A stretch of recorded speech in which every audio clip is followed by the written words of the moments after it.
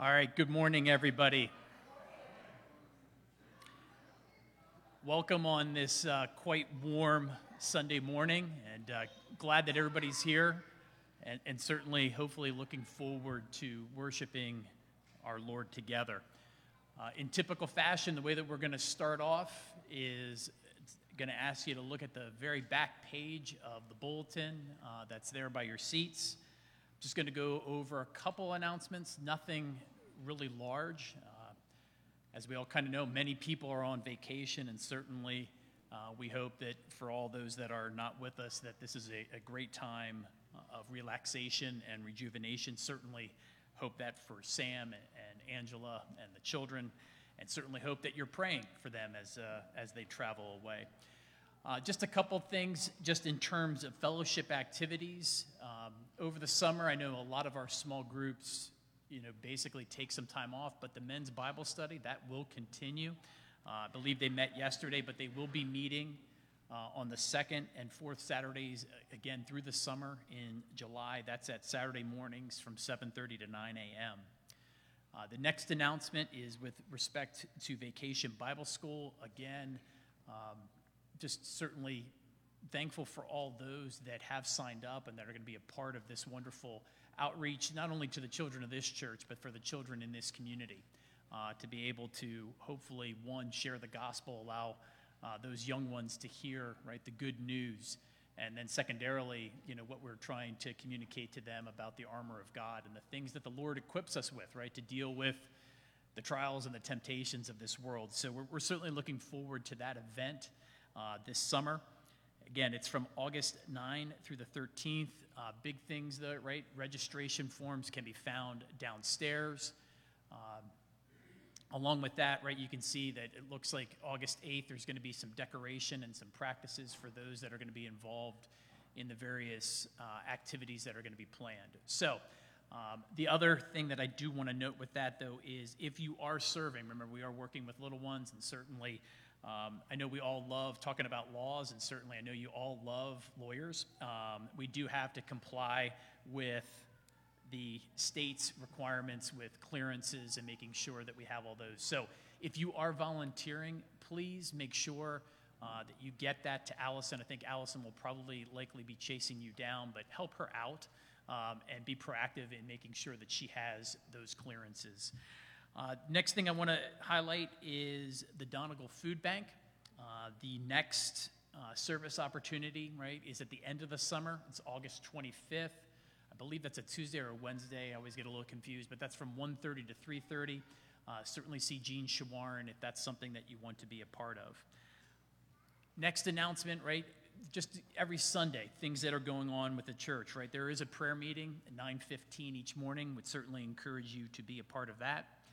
The next thing is just, again, there are many new faces. Certainly, people's contact information changes. We would want to make sure that if any of those things have happened, that you would also be in touch with Allison so that we can have those things updated to make sure that we can contact you. I know certainly as an elder, when we're praying and trying to contact folks, it's important to have good information. So if you could provide that to Allison, that would be wonderful. And the last announcement just simply is here, items of importance. And this just simply just goes to, some of the things that we have done here at the church. For many years, we had a AA meeting and an NA meeting.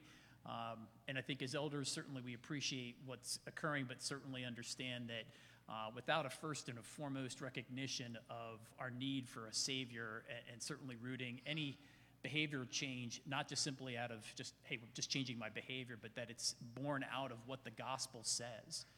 Despite our sinfulness, despite our brokenness, that we are made new, that then is the heart, right? That then causes us to be able to deal with those addictions and those things that it was kind of lacking.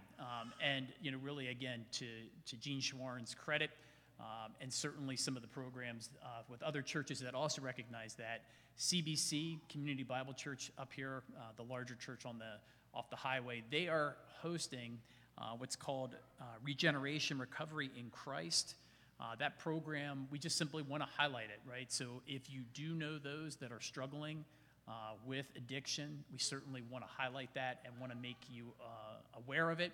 so that you can then coordinate with us as the elders so that we can get the necessary coordination of getting you to those meetings. And certainly we are thankful for that ministry and the opportunity to partner with CBC on that. All right, the last announcement for today, even though she's not here, I just want to simply encourage you all. Remember, Faye turned 90, Faye Lehman. We called her. Apparently, she wasn't able to come today, but we certainly want to highlight that. So if you could, phone calls, right, letters. Certainly know Faye loves to receive those.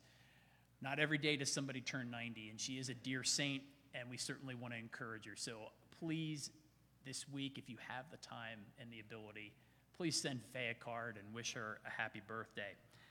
All right, with that, all the wonderful announcements are done. Now we get to worship, which I hope is the whole point why we're here. So if you could please stand. We're going to look at Isaiah chapter 12 today. Right, the context of this verse, right, it's foreseeing the day, right, the future. We know right now, right, this is a broken world, but there will come a day where we will get to worship and the joy that comes from that salvation. The beautiful part of this little chapter, right, there's two yous. The first you is singular. The second you is the whole covenant together, right, worshiping and being thankful for this God who doesn't change, right? That's the beautiful thing about what we know is to come, right? When the Lord promises, it's going to happen. And sometimes that's hard to see, but it will come. There will be a day where all things will be made new. There will be no more tears. There will be no more sin. And I don't know about you, that's good news. So let's look at Isaiah chapter 12. You will say in that day, I will give thanks to you, O Lord. For though you were angry with me, your anger turned away, that you might comfort me. Behold, God is my salvation. I will trust and will not be afraid. For the Lord God is my strength and my song, and he has become my salvation. With joy, you will draw water from the wells of salvation, and you will say in that day, give thanks to the Lord. Call upon his name. Make known his deeds among the peoples. Proclaim that his name is exalted. Sing praises to the Lord, for he has done gloriously. Let this be made known in all the earth. Shout and sing for joy, O inhabitants of Zion, for great in your midst is the Holy One of Israel.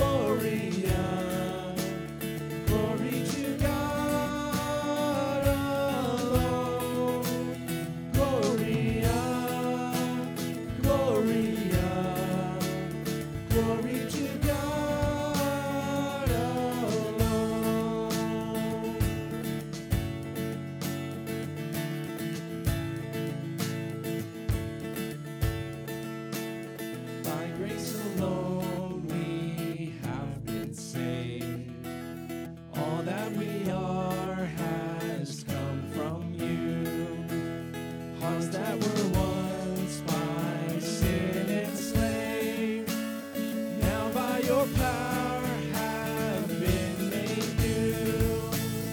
Gloria, Gloria, glory to God alone.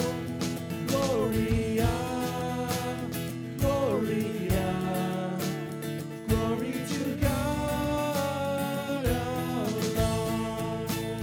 Gloria, Gloria, glory to God alone.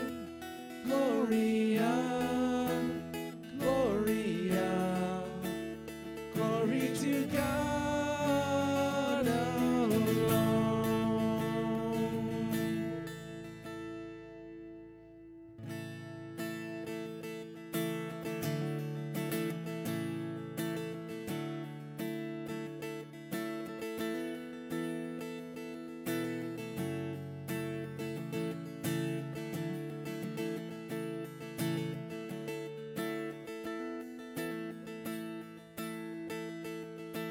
Who, oh Lord, could save themselves?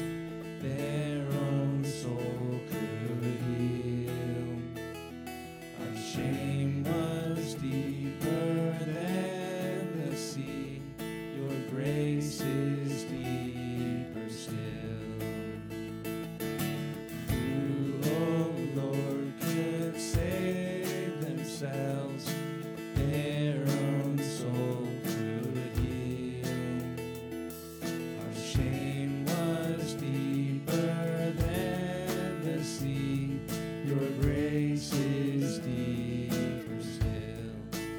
You alone can rescue. You alone can save. You alone can lift us from the grave. You came down to find us, led us out of death. To you alone belongs the highest praise.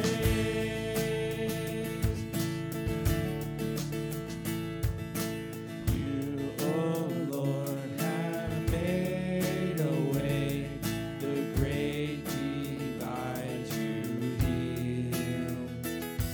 For when our hearts were far away, your love went further still. Yes, your love goes further still. You alone can rescue. You alone can save. You alone can lift us from the grave. You came down to find us, led us out of death.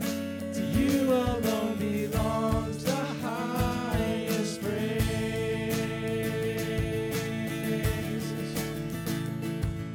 Lift up our eyes, we lift up our eyes, you're the giver of life. We lift up our eyes, we lift up our eyes, you're the giver of life. We lift up our eyes, we lift up our eyes, you're the giver of life. We lift up our eyes, lift up our eyes, you're the giver of life. You alone can rescue, you alone can save. You alone can lift us from the grave.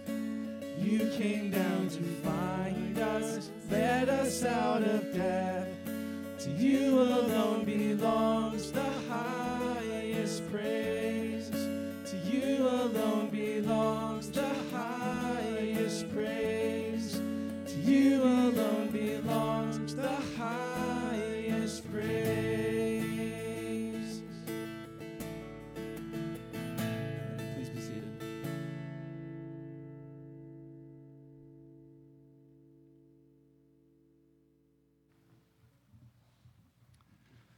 Let's pause for just a moment and look to the Lord in prayer. I have the privilege this morning of leading us to the throne of grace. So let's bow our heads together and talk to our Father. Our Heavenly Father, we join the psalmist this morning when he declared, I was glad when they said unto me, let us go to the house of the Lord. The sounds of gladness have been heard through the singing. and the fellowship, the joy that you've put in our hearts. We pray this morning as our brother opens the Word of God to us, that there will be a gladness in our soul to receive that Word and then do our best to put it into practice. You're a good God and a faithful God. You're allowing us to gather together one more Sabbath day, one more Lord's Day, where you are the focus of our lives. We thank you for our congregation. We are like many congregations with great needs, but you're a great God. And Paul says that you're able to do immeasurably more than we could ever ask or think, according to the power of Jesus Christ in your church. So we thank you for being here with us. And our Father, our needs are many. In addition to the many that have been brought forth in the last few weeks, we want to add Wendy, who's going in for a tooth being removed. To those of us who are older, it may not seem like a big thing, but to a 5-year-old, it's a very big thing. So we pray that you would quiet her heart. Be with the doctors and those who are going to care for her. Be with mom and dad as well, and we pray that this will be successful. The tooth will be removed, and the healing will take place quickly. Lord, we thank you this morning for the opportunity to minister to children, whether it's in our weekly Sunday school or the VBS coming up. Father God, we know that many times at a young age, hearts are drawn to you and lives are committed to your service. Father, I ask you this morning that out of our congregation and from our community, you will call another William Carey and another Charles Spurgeon and a Susanna Wesley and those who have made great impacts for the kingdom of God. Lord, bless the teachers. Help them to understand how vital and important their labors are. And I pray that you would bless them. Lord, how sad it would be that a child would grow up in New Hope and hear the gospel over and over again and never trust in Christ. Lord, let that not happen, we pray.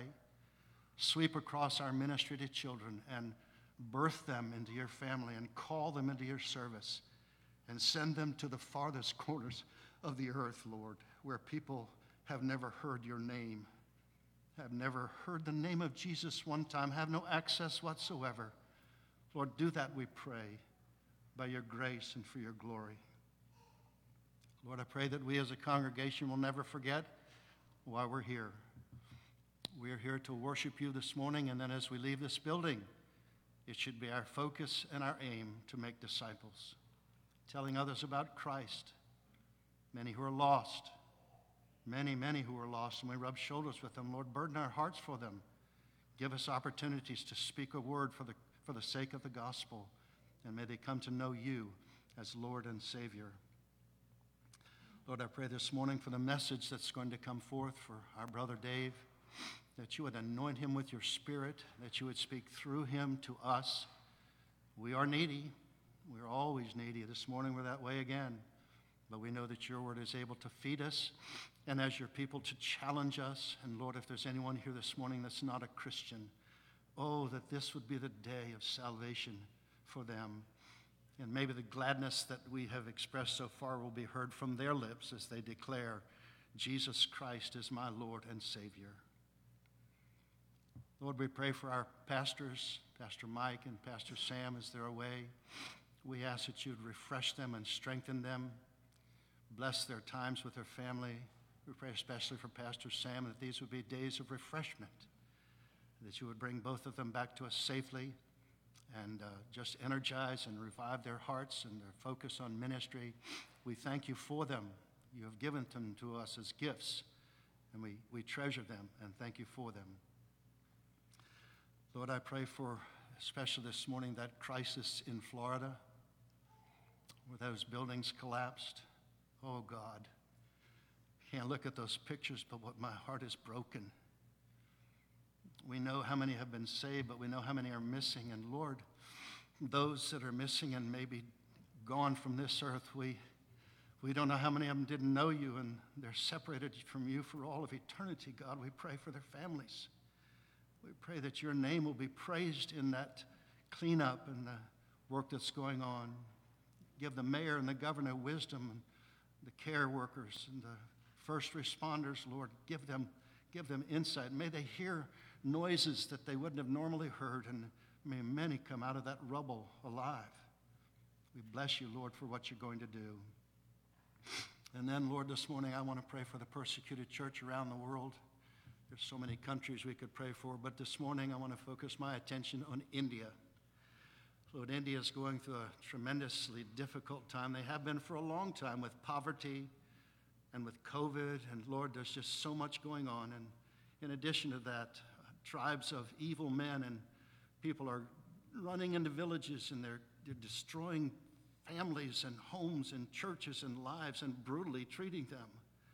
Lord, I pray for the pastors in those cities. How hard that would be. You can't even get out of your own home because of COVID, and your heart is burdened for your people. Lord, be with those brothers. Strengthen them. Give them wisdom as they take the gospel to the remote parts of the earth. Help them not to be fearful or dismayed. Your promises, I am your God. Oh, fear not, be not dismayed, for I am your God, and I will still give you aid. I'll strengthen thee, help thee, and cause thee to stand upheld by my sovereign, omnipotent hand. Lord, help them as they uphold others. And those who hear their message, we pray that many will come to know you as Savior and Lord in India. Massive crowds of people, all perishing without Jesus unless they hear the gospel. So bless our brothers in the ministry, those who are laboring for your sake and for your glory. Lord, thank you for letting us be here. We don't count it lightly. We don't take it very lightly. This is a privilege beyond description. So you be glorified this morning, Father. Help us to see ourselves before an audience of one. And let the words of our mouth, the meditations of our heart be acceptable in your sight. O Lord, our strength and our Redeemer. In Jesus' name I pray. Amen.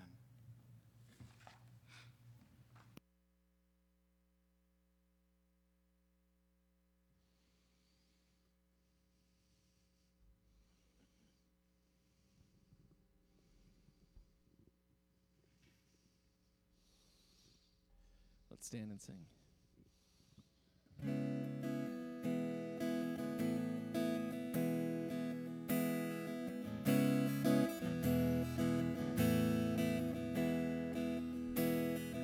Who else commands all the hosts of heaven?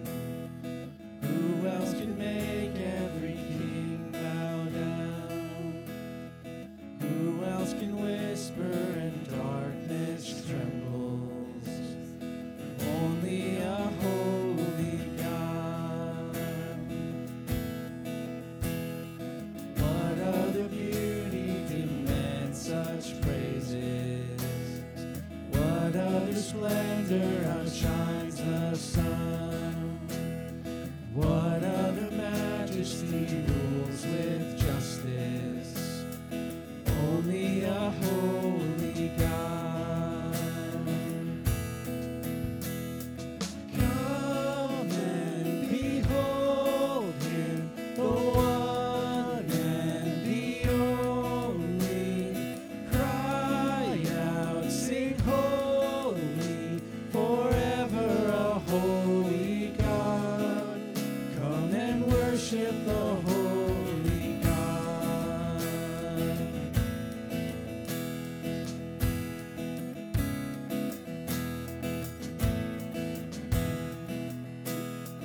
What other glory consumes like fire? What other power can raise the dead? What other name remains undefeated? Only a holy God. Come and behold him, the one and the only. Cry out, sing holy, forever a holy God. Come and worship the holy God.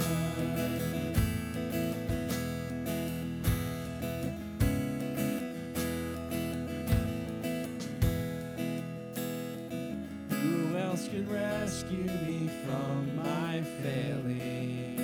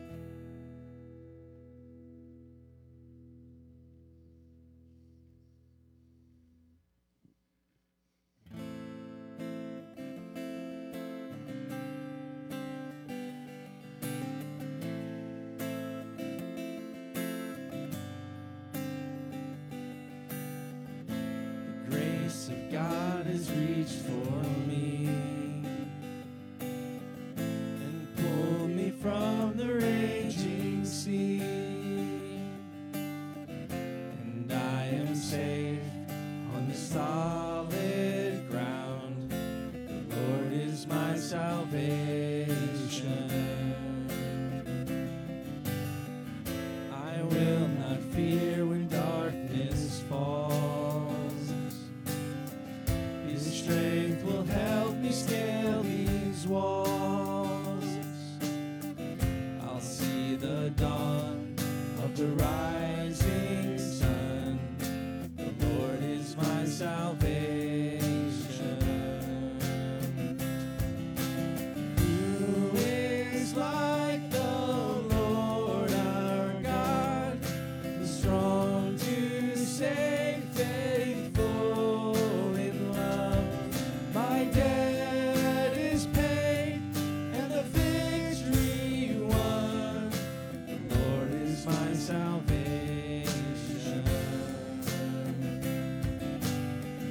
My hope is hidden in the Lord.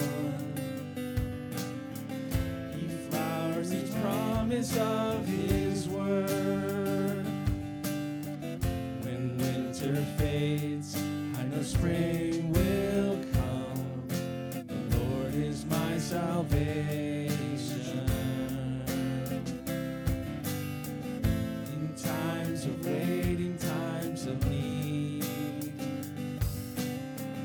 when I know lost, when I am weak, I know His grace will renew these days. The Lord is my salvation. Who is like the Lord our God, strong to save, faithful in love? My debt is paid and the victory won. The Lord is my salvation. And when I reach the final day, He will not leave me in the grave, but I will rise. He will call me home. The Lord is my salvation.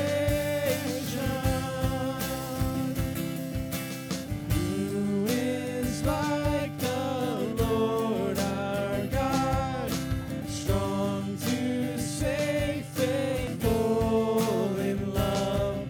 My debt is paid and the victory won. The Lord is my salvation. Glory be to God the Father. Glory be to God the Son. Glory be to God the Spirit. The Lord is our salvation. Glory be to God the Father. Glory be to God the Son. Glory be to God the Spirit. The Lord is our salvation.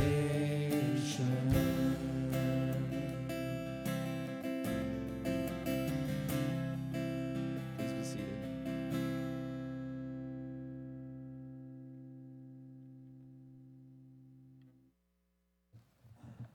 Good morning, everyone. It is so good to see you. I just wanted to take a moment and thank our brother Gene for his word last week. I've been thinking all week about so great a salvation.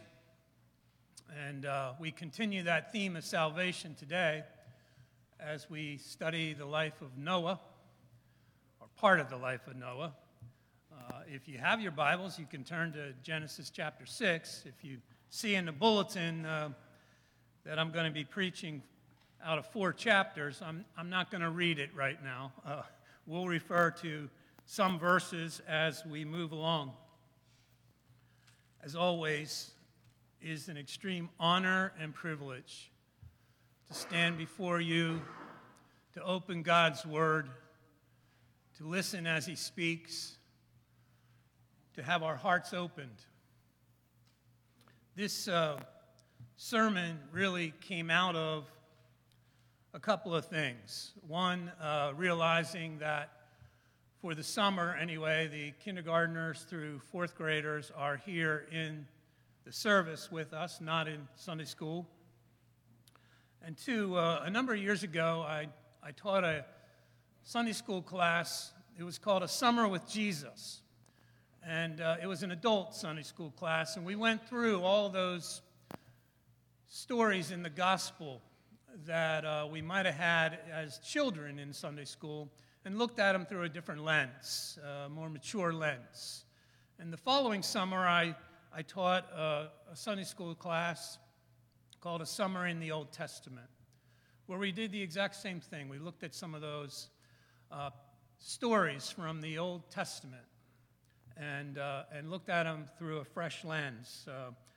And we're going to look at one today, one that's very familiar to everybody, young and old, the story of Noah and the flood. We're actually going to do this in the context of 3 floods. But before I start that, let me just pause with a word of prayer. Father God, may the words of my mouth and the meditations of our hearts be acceptable in your sight. We pray in Christ's name. Amen. So whenever you're talking about the Old Testament, there's a lot of study involved, contextual study. And I am very proud to announce that in my study, extensive study and research, I have uncovered Noah's last name.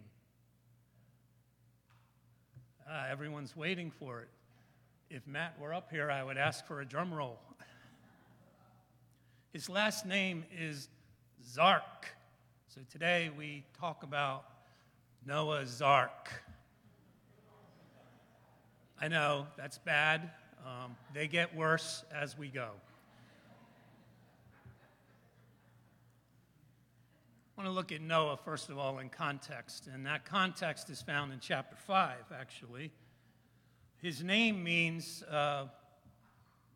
bring us relief and from our painful work and painful toil. His name means comfort. His name means rest. His father was Lamech, and his grandfather was Methuselah. You've probably heard of him. And his great-grandfather was Enoch. And you've probably heard of him, too. A few things about his great-grandfather, Enoch. One, he also walked with God. As it says, Noah walked with God. And it also says that he never died, that the Lord, quote-unquote, took him. And he just disappeared, I guess. Now, a little-known fact is that I'm going to reveal today is that he also invented the Enoch jokes, which later became knock-knock jokes. For instance, Enoch, who's there? Seth. Seth who?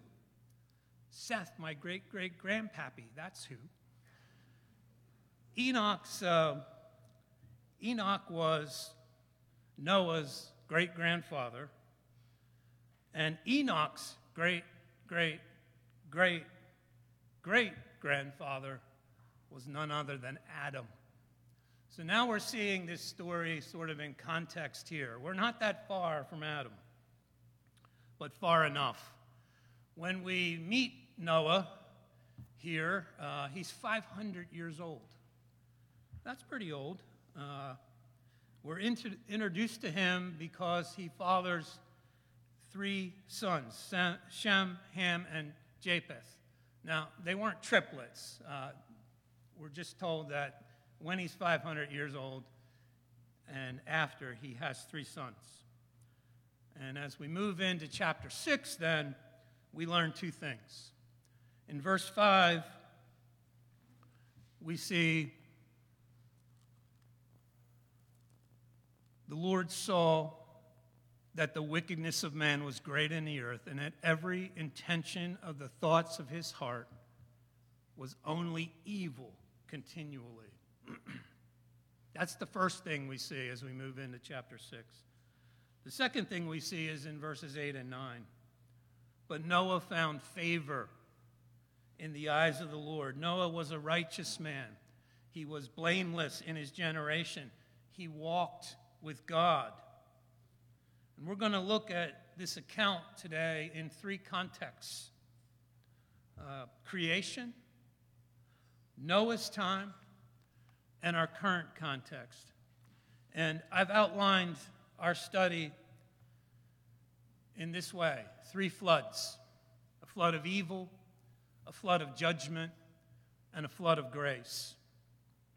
And today we're going to be looking more at the principles and the lessons that we can pull out of this, rather than the minutia of the details of how big and wide the ark was and what in the world is gopher wood. So let's dive into the first flood and make a splash. Sorry, I told you they don't get any better. But this story has been swimming around in my head for a long time. I've been flooded with ideas about what I could possibly say to you. And I guess it's too many dad jokes left over from last week. So let's really dive in. A flood of evil. Chapter 6 through chapter 7, verse 16. In chapter 6, verse 5 and 11, we see the earth was corrupt and filled with violence. We're told twice that the earth was filled with violence. And contrast that with the creation's account. If you look in Genesis chapter 1, verses 3, 9, 12, 18, 21, 25, and 31, we learn that everything was good. And God saw it, and it was good. Everything. That's the one repeated theme in Genesis chapter 1. And now, just 10 generations later, the complete opposite. A spiraling downward of evil. Consider that Matthew tells us from Abraham to David, there were 14 generations. And from David to the captivity in Babylon, there were 14 generations. And from the captivity in Babylon to Christ, there were 14 generations. That's 42 generations. Now think of all the generations from Christ to 2021. When we see in just 10 generations, we've gone from everything is good to a flood of evil. Think of all those generations. A downward spiral. We're living in a time like Noah's flood, with a flood of evil in the world. One paraphrase of a Bible was from Genesis, started out, now the world was a wreck. And that's what it was. Adam and Eve ate from the tree of the knowledge of good and evil, and it appears that it is evident and becoming more evident that evil has been the choice through the generations. They rejected God and were in open rebellion. But isn't that really a description of all sin, including our sin? Open rebellion. The consequences aren't always immediate, but they are always inevitable. Now, here's a thought that I have been working on and trying to develop. Maybe I'll write a book about it. No, it's just one sentence, actually. But I've been trying to prove it true in the Bible, prove it true biblically, and in my own life. And here's the thought. The first sign of judgment is when God gives us what we want. The first sign of judgment is when God gives us what we want.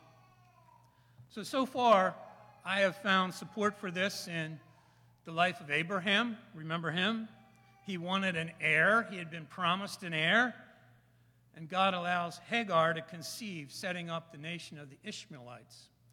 And technically, that nation is still causing problems today. The life of Lot, God gave Lot what he wanted, the special land, the good land, but in it were two cities, Sodom and Gomorrah, and Lot found himself in them. The life of Joseph, remember, God allowed his brothers to sell him, and that ultimately set up their salvation, but also 400 years of slavery. The life of Isaac, he wanted an illegitimate blessing, and he got it. And Genesis 26:34 tells us that after that, life was bitter for Isaac and Rebekah. The life of Moses, people wanted a physical God to worship, and so while Moses is on Mount Sinai, they're allowed to make a golden calf, and think of the consequences of that.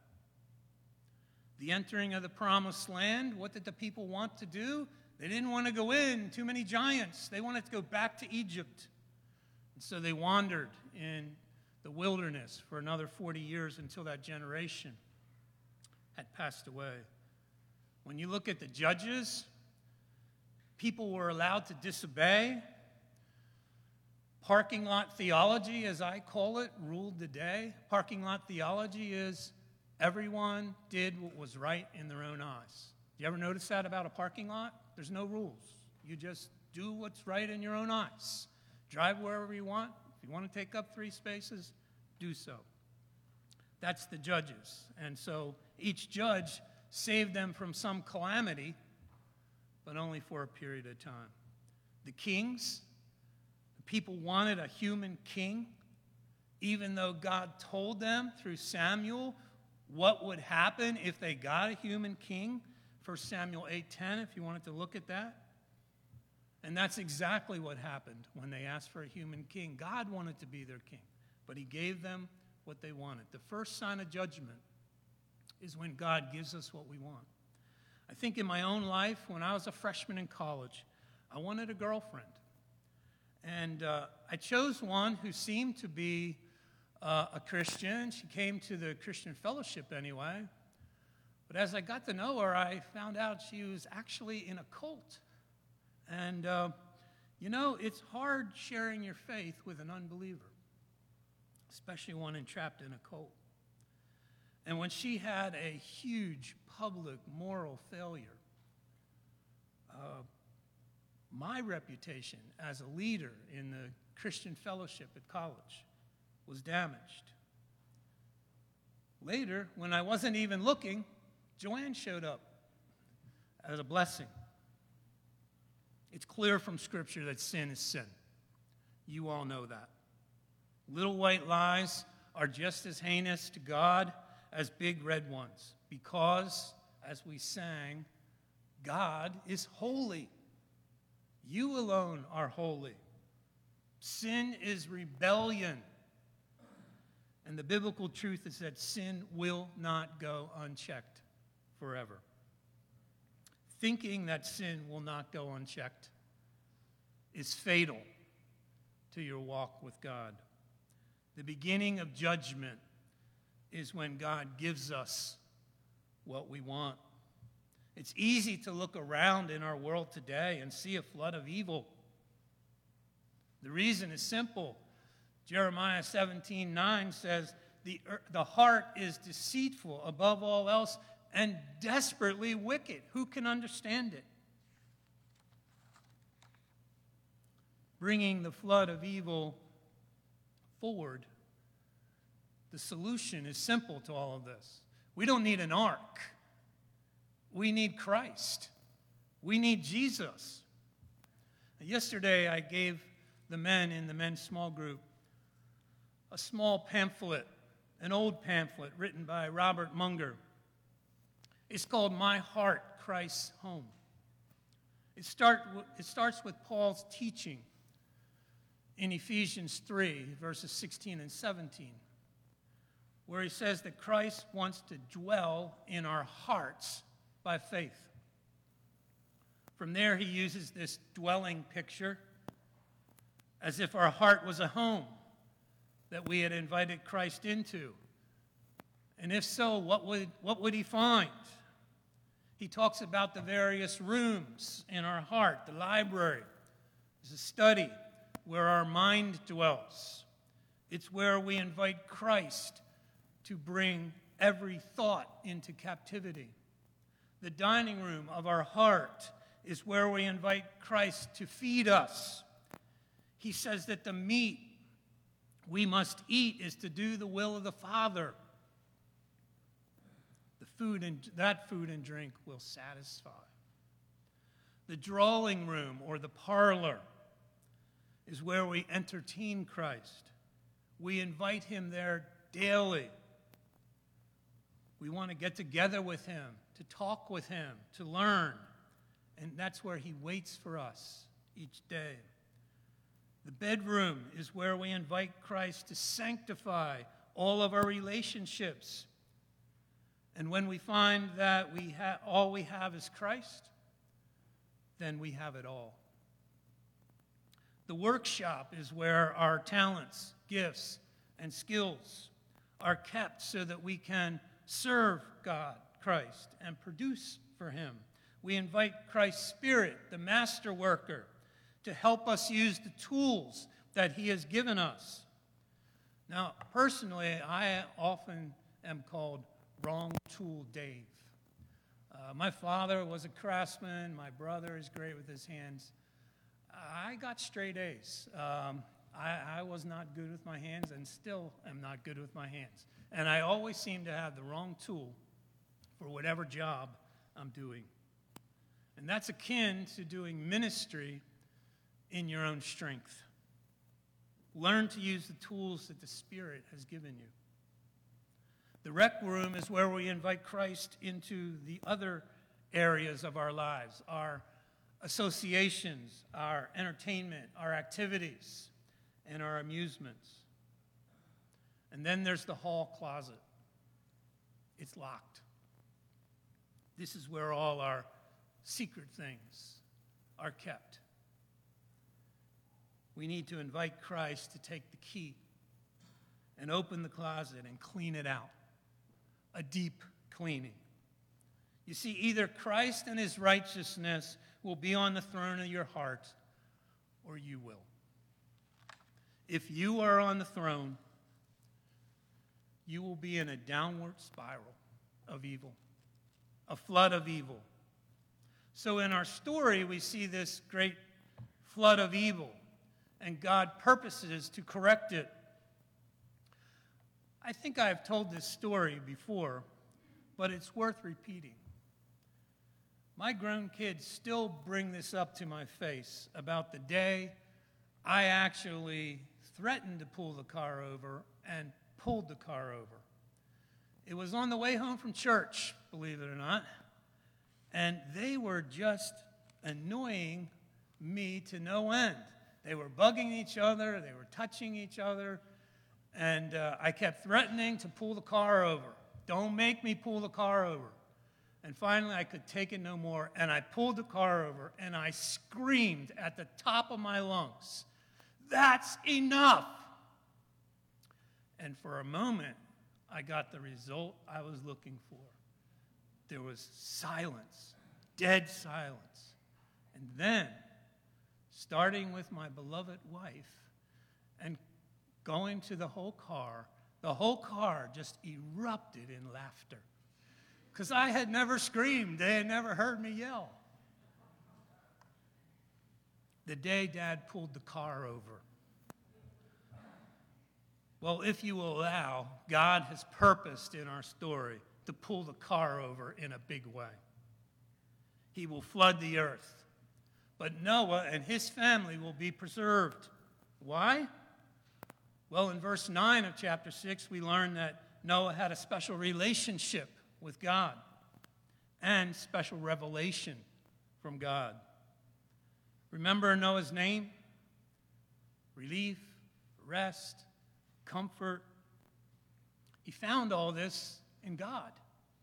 He walked with God.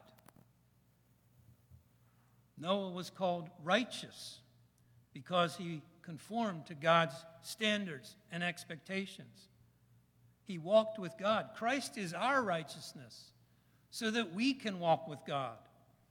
He had faith. In short, he was obedient.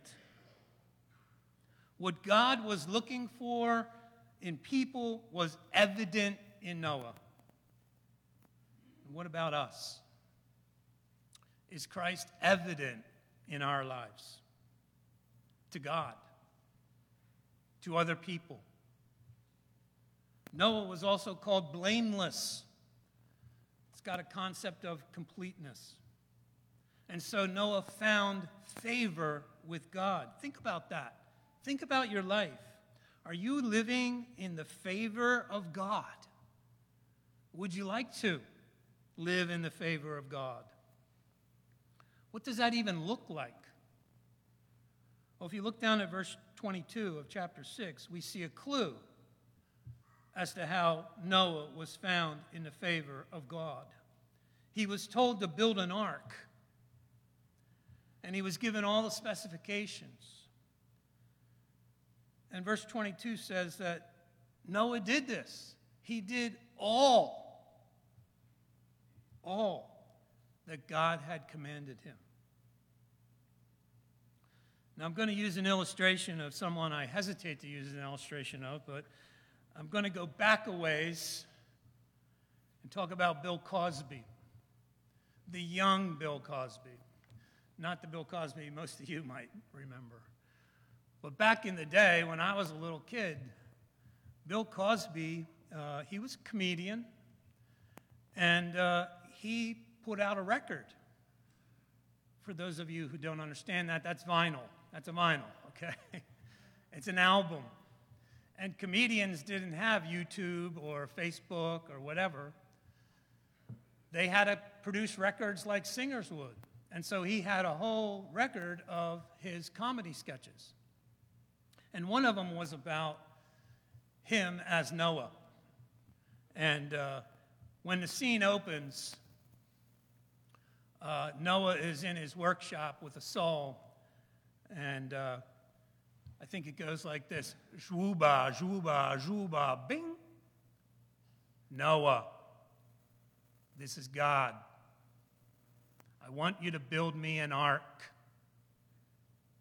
And Noah says, right, what's an ark? Noah had no idea about arks. I don't believe he even had an idea about rain in those days. The earth was watered a different way. But Noah did all that God commanded him. That's how we live in a flood of evil. We obey. We put Christ on the throne of our hearts. We make him at home in our hearts. We walk with God. And so Noah builds the ark according to God's specifications. And we're told in chapter 7, verse 16, and God shuts the door. God closes the door on a flood of evil. And so begins the second flood, a flood of judgment. That's found in chapter 7, 17 to 24. The second point is about the Lord's judgment, but more importantly, it's about the Lord's salvation. That's what this story is about, amen? If I were to say to you, after you prayed a certain prayer, congratulations, you are now an heir of righteousness that comes by faith. What would have just happened? Why, you would have become a Christian. You would have prayed a prayer to be saved. You would have prayed and invited Christ into your heart to make his home in your heart. Listen to the words of Hebrews 11, verse 7. By faith, Noah, being warned by God concerning events as yet unseen, in reverent fear constructed an ark for the saving of his household. And by this he condemned the world and became an heir of righteousness that comes by faith. Now, a lot has been made about the closing and the opening of this door in the ark. One thing we know for sure is that God shut the door before the flood. And to my way of reading chapter 8, verse 18, it appears that Noah opens the door to a whole new world. The ark definitely represents salvation, for that is what it did for Noah. In fact, in verse 7 of chapter 7, we're told that Noah went into the ark to escape the flood, to be saved. And this was after bearing faithful witness to his generation and being righteous before his neighbors and God. Just like his great-grandfather Enoch, he walked with God. His life was in sharp contrast to the wickedness around him. He preached to the world about the inevitable judgment and just by building the ark, which, by the way, took him 100 years to build. 100 years, that was 20% of his life spent in building this ark. You know, I believe very sincerely that we here at New Hope Christian Fellowship are called to be God's ark in Marietta. We're called to the same lifestyle of obedience, righteousness, blamelessness, and walking in favor with God and man, and to preach the good news, the gospel, that there is salvation in Jesus Christ. We always need to be mindful that the beginning of judgment is when God gives us what we want. Think about it in your own heart and mind. What is it that you want? And so we move into chapter 8 with some very, very, very sweet words. That was a quick point, you got to admit. The first point was a little long, but point number 2 is over. What are the sweet words? And God remembered Noah. And we begin to see our next point, a flood of grace. Think about verse 1 for a minute. We are transitioning now from judgment to grace. And God remembered Noah. 4 words. Isn't that awesome to think about? I was trying to think about other times when people were remembered. I thought about Joseph, who was in the prison. And remember, he had helped the cupbearer. And he asked the cupbearer, when you go before the king, remember me. And it took him 2 years to remember him. But think about when Joseph was remembered and was released from prison and restored. Think about how sweet that must have been. And remember the thief on the cross. We don't know much about him at all. But he asked to be remembered when Christ came into his kingdom. And he heard some very sweet words. Think about dying on a cross and hearing, today you will be with me in paradise. And remember your own life, if you're a believer, before you were a Christian. If it's true, and I believe it is, that he chose you before the foundation of the world, then there comes a time in our very own history when God remembers, when he steps into our life in a new and creative way. Yeah, kids love this story because of the ark and the flood and the animals and the rainbow. But the much larger theme of this story is the saving grace of God and this sovereign control. His sovereignty over us and over all of creation. And so as Noah and his collection leave the ark, Noah is rightfully very thankful. He was remembered by God himself. Noah knew better than anyone in the world. Noah knew better than anyone in the whole world. Well, considering there's only 7 other people in the whole world besides Noah, but he knew the most. That every moment he lived, every breath he took, was an experience of the awesome grace of God. Is it any less with us? Is it any less? Noah knew fully and completely about the sovereign control of God over life and death. Do we? Do we really believe it? Or do we just sing about it? Are they just words? Do we see the sovereign control of God in our lives today? It's easy, seemingly, in hindsight, to look back and see the sovereign hand of God in your life, but we need to be looking today, in the present, for the sovereign control of God in our lives. Is God in control today? We need to be walking with God in the present, not just looking back to see where he has moved. Now, those of you who have kids who are older than 2, remember the day that you turned the car seat around in the back seat and they could finally look forward. It's as if a whole new world had been opened to them. They could see around them and they could see where they were going after having spent 2+ years looking behind and seeing what was in the rearview mirror to you.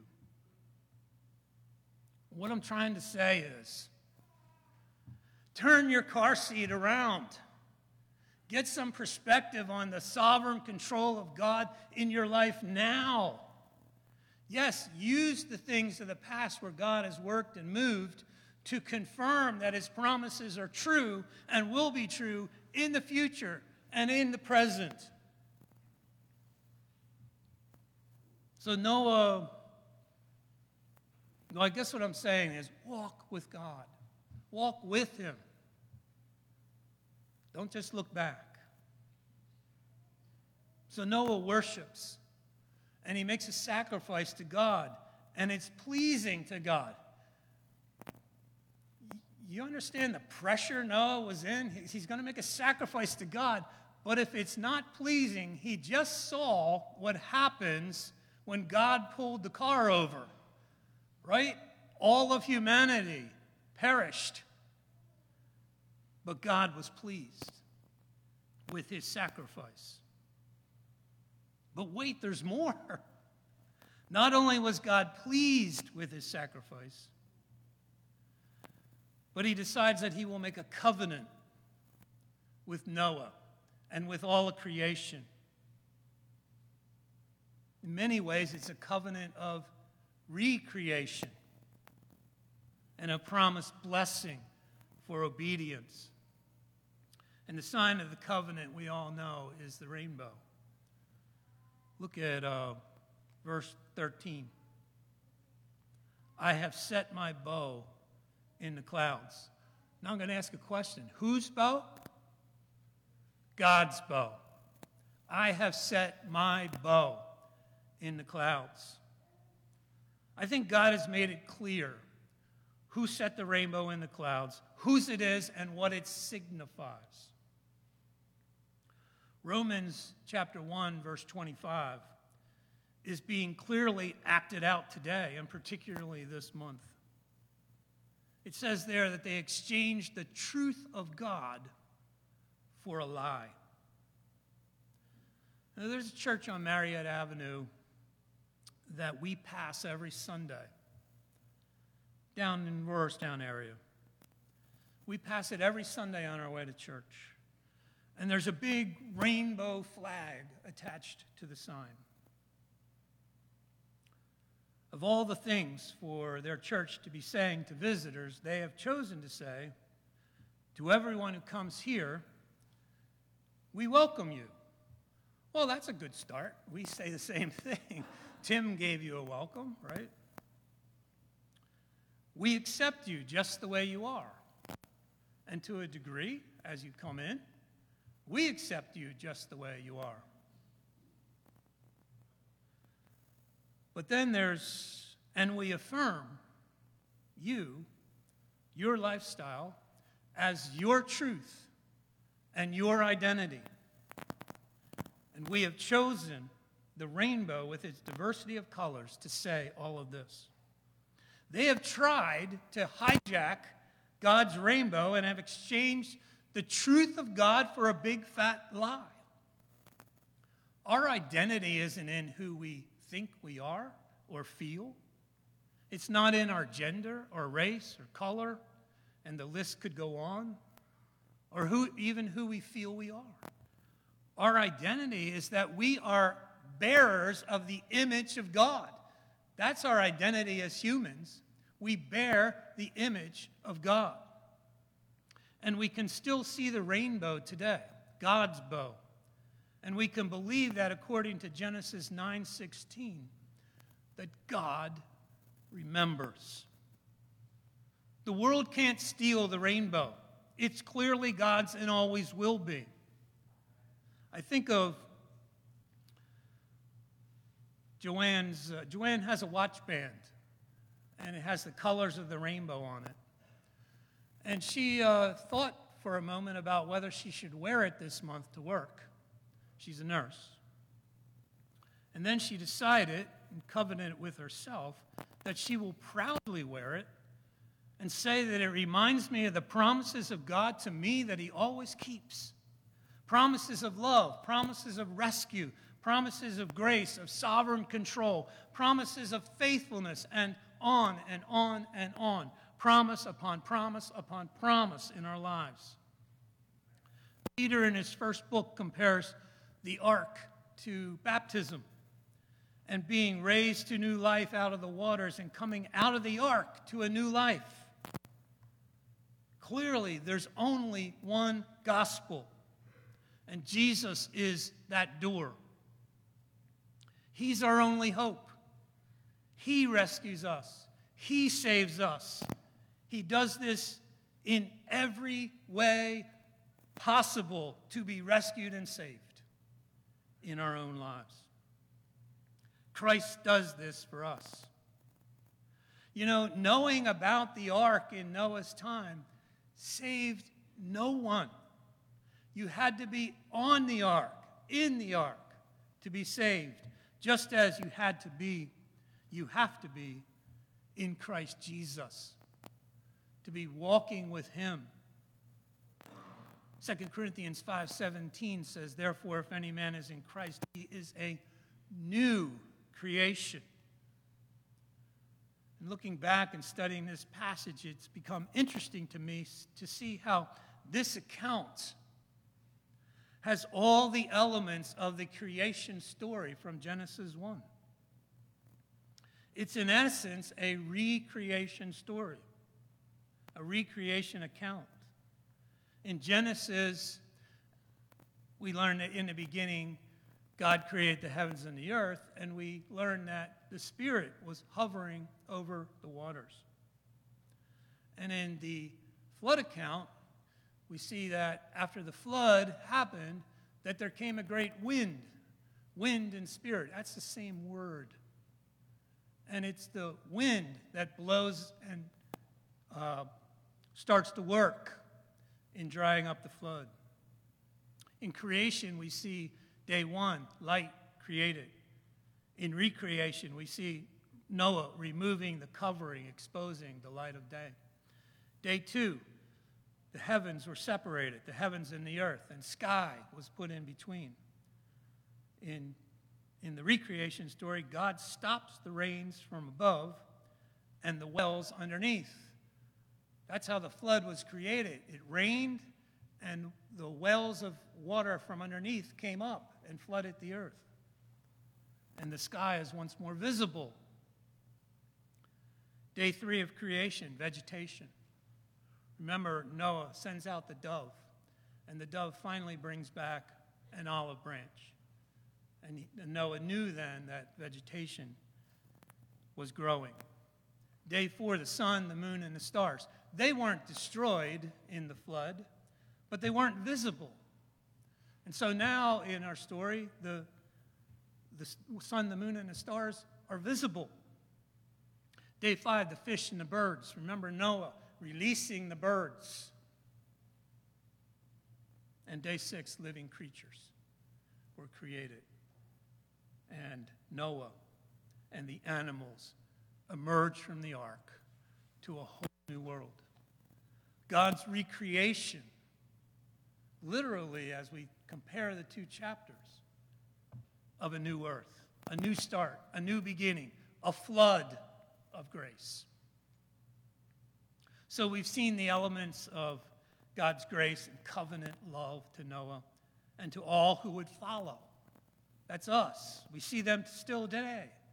Noah found favor with God by being obedient and walking with God in righteousness and before his generation. He had a special relationship with God and special revelation from God. Well, guess what? So do we.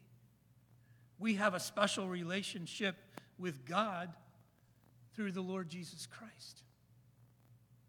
And we have special revelation from God in the Word of God, just as Noah did.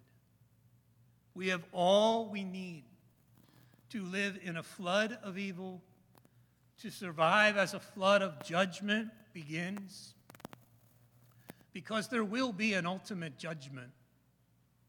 And just as those who didn't get on the ark in Noah's time perished, those who aren't in Christ will perish. If that's you today, I implore you to come to Christ for salvation, for rescue.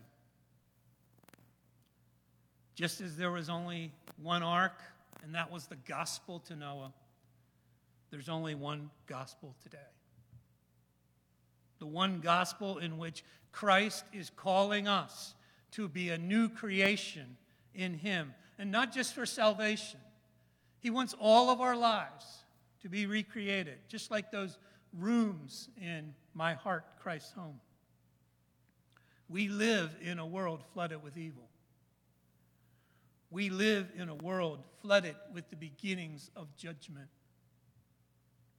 But we also live in a world flooded with grace through Jesus Christ. He opens the door so that we can enjoy sweet fellowship with him. Let's pray.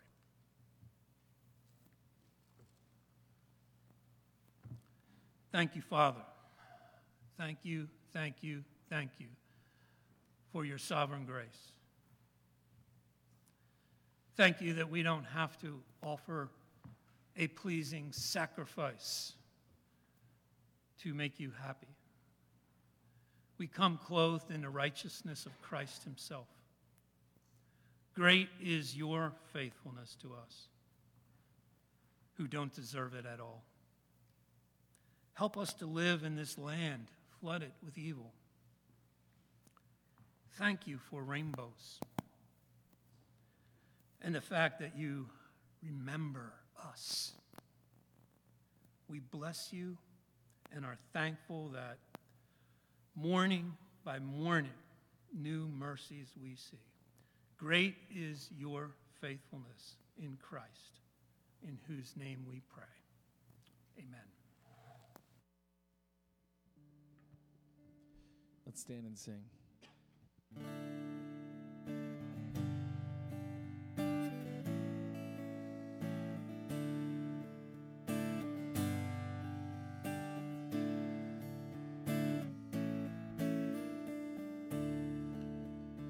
Great is thy faithfulness, O God my Father.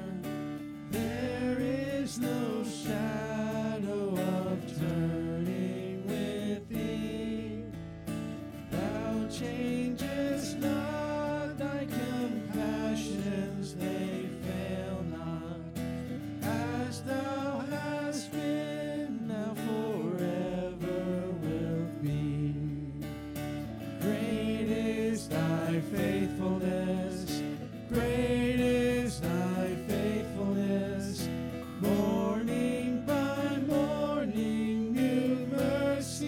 greatest I see. All I have needed, thy hand hath provided.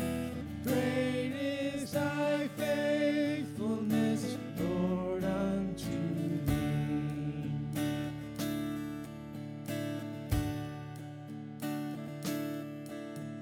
Summer and winter and springtime and harvest, sun, moon, and stars in their courses above, join with all nature in manifold witness to thy great faithfulness, mercy, and love. Great is thy faithfulness, great is thy faithfulness. Morning by morning, new mercies I see. All I have needed, thy hand hath provided. Great is thy faithfulness, Lord, unto me.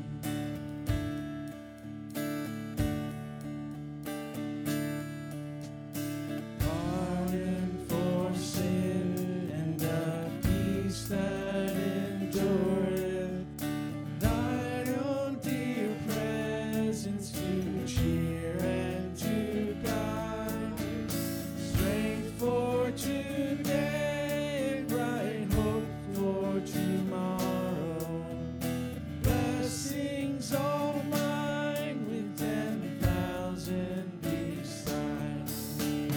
Great is thy faithfulness, great is thy faithfulness. Morning by morning, new mercies I see. All I have needed, thy hand hath provided. Great is thy faithfulness, Lord, unto me.